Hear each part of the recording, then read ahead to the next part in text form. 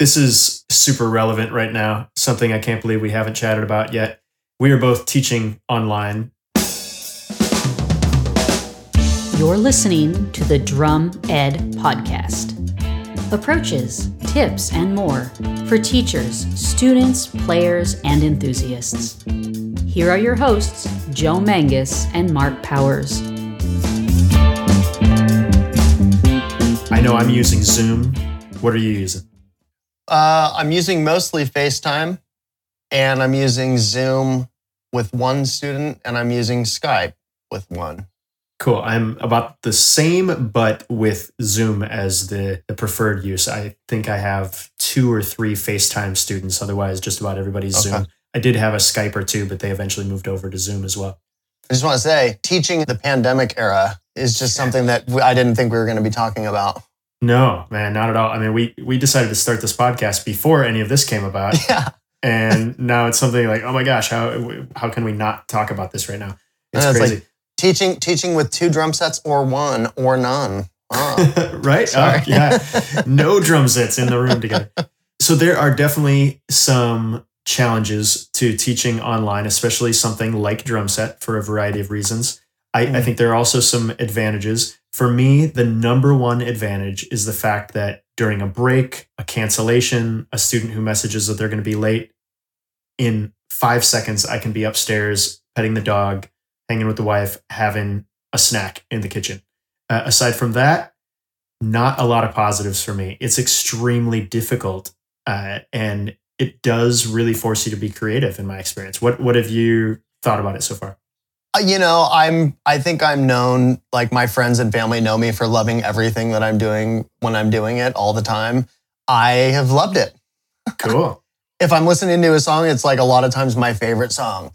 I think I would go back, obviously, but I have liked it because of the pace change. And I just like that it has brought a different pace for my students. And it has forced me to be outside of the box a little bit. But the format's, I don't know, I have to say, I think it's working for me. That's cool. At least for the time being. It's like you go to a different country and you're like, man, I could live here. And it's like, you haven't been there for 6 months. So you don't right. You could really live there. I wouldn't say that I hate it necessarily, or that that's actually the only positive, because as you're talking, I realize there are some others. Yeah. But if there's anything I do like about it, it's just the challenge of it for the most part. It does make me think outside the normal box I've thought in. Yeah. Another thing that I've really enjoyed is, for the first time with a good majority of my students, I've gotten to experience exactly what their setup is, what it looks like, what it sounds like. I've gotten to talk about tuning in a different way with a lot of students. So it has brought up some interesting things, just ergonomics. You work with a student for ages and never really realize at home how crazy their drum set is set up. So you go, you know what we're going to do today is you're just going to carry your phone over your kit a little bit, and we're going to just kind of talk about maybe rearranging a few things. Yeah. I know. I love the moment of hearing each student's snare drum, the first snare drum hit. Yep.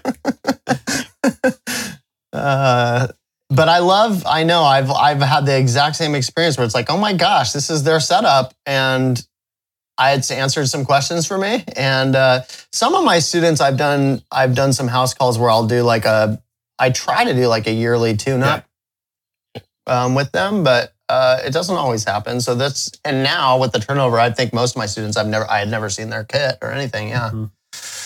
But yeah, toms facing each other and funny things. So FaceTime versus Zoom. For me, I feel that FaceTime, and I could completely be wrong about this, but I feel that FaceTime is sometimes a little clearer and has a tiny bit less latency in some situations.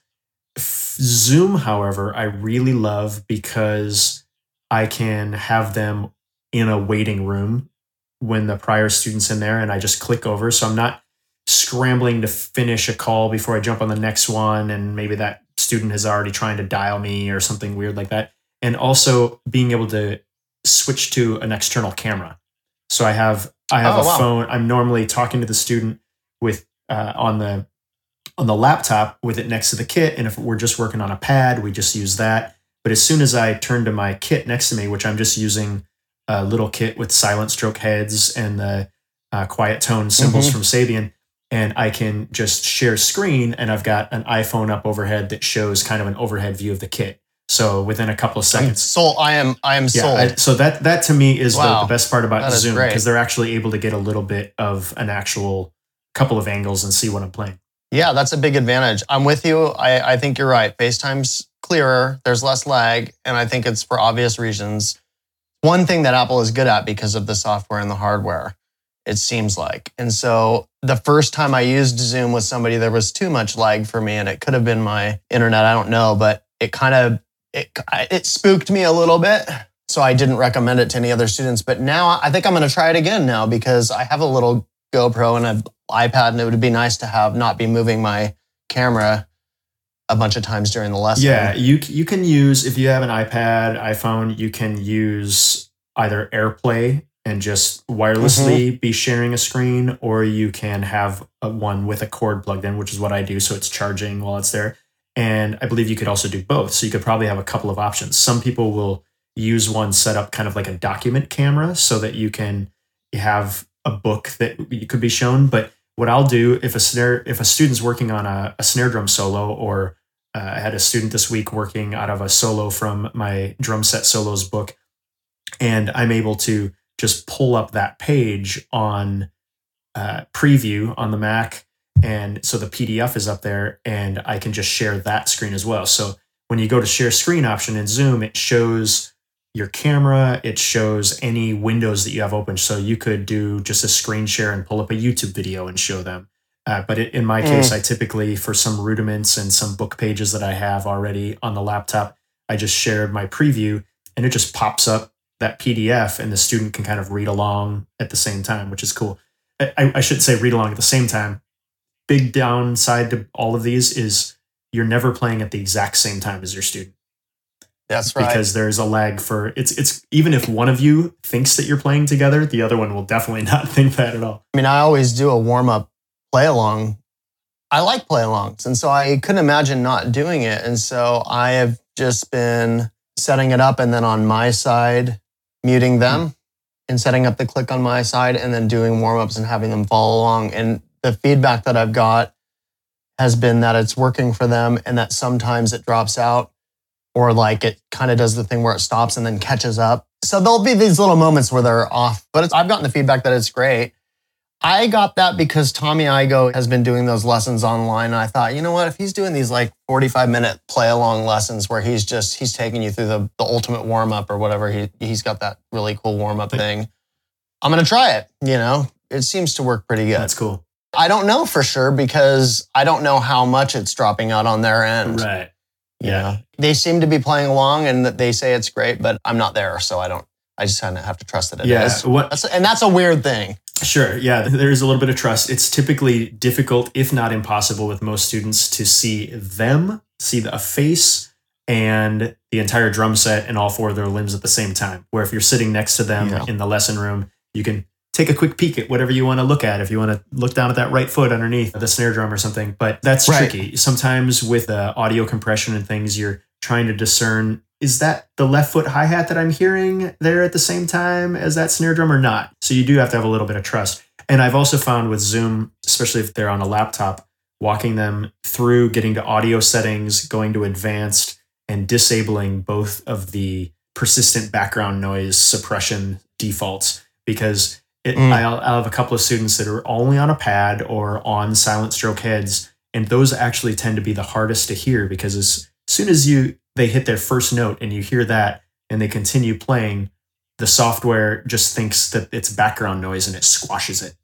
You know what? That's actually, now I'm remembering, I was in a Zoom lesson and I think I just bailed out of it because of that. You probably couldn't hear anything. They start playing and you're cranking up your volume, trying to figure out. And I walked them through just disabling those two suppressed background noise settings that are in the advanced audio. Yeah, like in Skype, I think it comes standard with like background blur in the visual where it like blurs out which is such a weird feature. Yeah. I guess it works for something that I don't do, but. Right. Yeah, it's kind of the audio version of that. You know, it's funny because I think it was the first episode when we were talking about two drum sets or one, and this doing the Skype lessons is a lot of those things have come up because it's a slower pace, it's a different pace, and after doing it for a few weeks, I realized that before we even start the lesson, one thing that needs to be done is making sure that they have all their materials ready to go, because walking around their bedroom to find the book takes more time. If they show up to the lesson, they have all of their materials with them. So the first thing I've been doing is just checking in to make sure they have their metronome, all the books that we're going to use, that they have their Google Doc that we're working from up on their computer, and that they have a practice pad, and that they have the availability to go to their drum set or whatever they're going to be playing. And like doing the play-alongs, you're right. If I'm doing an exercise with them and we're going up the metronome sequentially or down, I'll have to just, because I'm not right there with them, I can't pinpoint little, because there's things in the technique that we'll have to look at 75 beats per minute that are different than at 110 or even 80. And so if I'm right there with them, I can see it. And so I've had to do the thing where it's like, this is a little bit funky, but I'll be doing a play along and then I'll have to unmute it, check in with them, see how they're doing, and then have them do a performance of it by themselves with their metronome. And at first it was like, oh, I don't have my metronome right here. It's on my computer. I'm on my computer, or, so getting a lot of those things sorted was really important. Yeah. One thing that has been cool is getting students to control some things like the metronome on their own, which is something that I would typically be handling in the lesson room, and kind of choosing the tempo and setting it up and kind of making sure that was all ready to go, and flipping that responsibility to my students a little bit more has been something that has been cool. And I've realized is a weakness that didn't expose itself in the lesson studio because I was doing it. And I would say that's one way this has changed what I'm going to do when I am back in the lesson room with students, because I'm going to start making them kick off the metronome more often. That's the biggest mark. That's the biggest one. That is exactly it. It was like, it spooked me to realize that they weren't really proficiently getting around their metronome like they used it all the time. I was like, Exactly. Oh no. Isn't it funny how like you teach for so long and there can be these little blind spots? Yeah, absolutely. I never thought about how, simply pulling up a tempo and pushing play was something that they wouldn't be able to do. Even because when they start lessons, many of my students buy a metronome along with their sticks and their stick bag and their practice pad. So we certainly do go through how to use it, turn this thing on, use this, use these couple of settings, whatever. But as you and I both know, probably many of them don't actually do it at home on their own. So that kind of disappears, and all of a sudden telling them to grab their metronome and pop it on brings up a number of things. Like you said, like maybe they don't even know where it is, which is revealing for sure. Yeah, that's good though. It's been nice to watch students. They were a little bit like, oh my gosh, I got to do the metronome right now. And now we do it and they're just like, yep, got it. Yep. And it has just sort of like become natural part of the process, which is really great. Yeah. I've especially seen that with some of my students with electronic drum sets. Them, learning how they can just operate it right there in their machine, and it either has the click or the voice speaking the counts to them, and having them 1, 2, 3, 4. So perfectly sterile. Sorry. I love it. But having them start learning how they can use that, and I think at least with a few of my students, I know it's something that they've definitely begun doing more of now, which is good to see as a teacher. That's good. For me, it has changed the pace, I guess, because if my students have things they're working on drum set, I have had to compartmentalize that into a very specific portion of the lesson where they're giving me a performance of what they worked on, and then we're discussing it.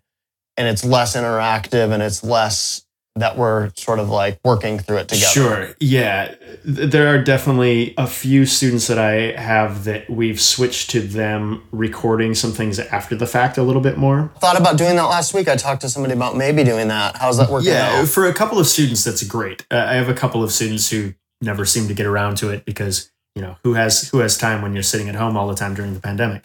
But I love that. I'm so busy all the time. What'd you do? Well, a lot of video games. It's just like pre-pandemic. It's the same story. But no, it really does work well for a couple of students, and it's been a great opportunity to open up this conversation about prepping stuff to upload online, and hey, maybe starting your own YouTube channel so you can share some drum covers or something like that. So it's been really cool. And then I've also done more recording little snippets of things for students so that they can access after the fact as well. And I've had to do that also. And it came up that was just what was going to have to be done because the connection wasn't good enough. Okay, I'm just going to have to like make you a couple videos. And then in doing that, I made them a shared folder on Google Drive. And all of a sudden I had a shared folder with them on Google Drive that I didn't have before. And I was like, why do I have this with all my professional clients and I'm not doing this with my students? right. Duh. Yeah. You know, I mean, I have a doc that I'm using with them. Like I could have just, this is, so yeah. And it only happened once, but it came up last week and I was like, this is great. And maybe not better. Sure. Right. Exactly. You know, I don't know. You and I have spoken in the past about mymusicstaff.com, and that I've started using in different ways because of this, because it's always been used for my billing and scheduling. But now more than ever, I really use the online resources section on a regular basis.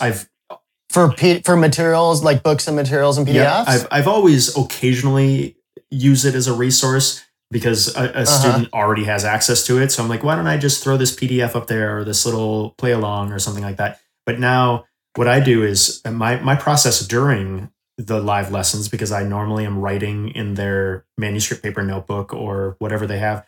So now I use a little Rocketbook, which I'm a huge fan of. They're these little erasable notebooks.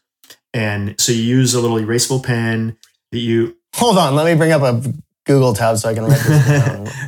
Rocketbooks. They're fantastic. I like the name. I'll buy them just because they're called Rocketbooks. I'm sold. They are awesome. So I write... I'm such an easy sell. I write... Sorry. I write all their exercises out, or not necessarily all their exercises, but at least make notes of what they need to be touching base on. Sometimes I am literally writing notation out and I'm doing the cheesy holding it up to the camera of the laptop so that they can read the exercise for a while, because obviously I'm not there to have a manuscript paper right in front of their face. But I spend the lesson just jotting little notes. And then at the ends of the evening's lessons, or when I have a break at some point. Whoa. You use this thing? Rocketbook? Yeah. I'm looking at it right now. Sorry to interrupt, but I saw this and I wanted to get it so bad, hoping that it would work. And I'm really glad that we're talking about it, because does it work? I use it all day, every day. Wow. Okay, so you take a note on there and then it just uploads as a PDF to the cloud? Yes, I write the students' notes during the lesson, and then I use the Rocketbook app during a break or at the end of the evening's lessons to just scan the pages. And there are little spots in the bottom where you can X out areas that will automatically upload it to places. So you can upload it automatically to a Google folder, or I normally have it emailed to myself.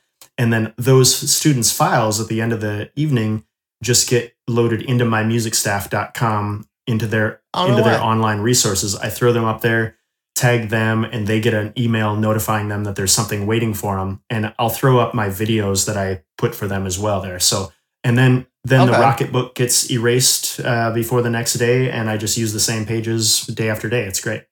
Amazing. That is super cool. I have did you ever, this is a while, I feel like this was like not early internet, but early-ish, pre-Drumeo internet, Drum Ninja. Don't think I'm familiar. It was this guy, and he transcribed just tons of popular drum songs, like tons of drum transcriptions, and then just offered this almost like massive real book of drum transcriptions. Nice. And they're not perfect, but they're good, and they're simple to give to my students to be like, go pick a song off this folder of, drum music that's, to get ideas of songs to learn. And then they immediately have the transcription. Yeah, I really love it, because if I'm shooting a video example for a student, there's a good chance I'm going to use that with other students later on down the road. So once I upload it to my music staff in that online resources section, the student that I immediately tagged gets the email that they've got it. But the next day, I might go over that same thing with another student, and I don't have to re-record that thing. I just go on there and I tag that additional student, and they get an email that it's waiting for them. It's great. Amazing. Yeah, I love that. I think I just uploaded mine to Google Drive, and my thought was to have a Google Drive that all the students had permissions to. But that could become more hairy as the turnover happens. You have to it'd be weird to delete an old student from a shared folder Right. because they're no longer a student. Yeah. So yeah, that sounds cool. Yeah. I think that no matter what, this current situation is making us all be a little bit creative with how we're doing this. And you kind of have to embrace the online thing if you're going to continue doing some teaching right now. And I think that no matter where we're at right now, it's going to keep changing depending on what the situation looks like in another couple of weeks or another couple of months. Everything we're talking about right now might be different and might have evolved, and we might have different resources. And I know from anybody listening, it'd be awesome to hear what everybody else is doing, things they like, don't like, because if I run across some other good ideas, I'm certainly going to snag them up. And yeah, even just technical setups, like what is your setup? Because I feel like most people just sort of grasped at straws and set up what they could as soon as they could. I was at Revival Drum Shop and Ryan Moore was there, and he has a full setup with multi-camera and a condenser mic and mics all over, and he's kind of got this crazy cool setup. And I was like, wow. I'm not even at a kit. But I think a lot of people are going to have different setups, and it's just kind of it's not one of those things where there's a standard. I'm pretty much just on a practice pad with my computer. I'm mostly working from a pad with students, and I've been working on technique and hands a lot, which feels like the 90s. Yeah, but that's just really kind cool. of a great place to spend more time. Yeah.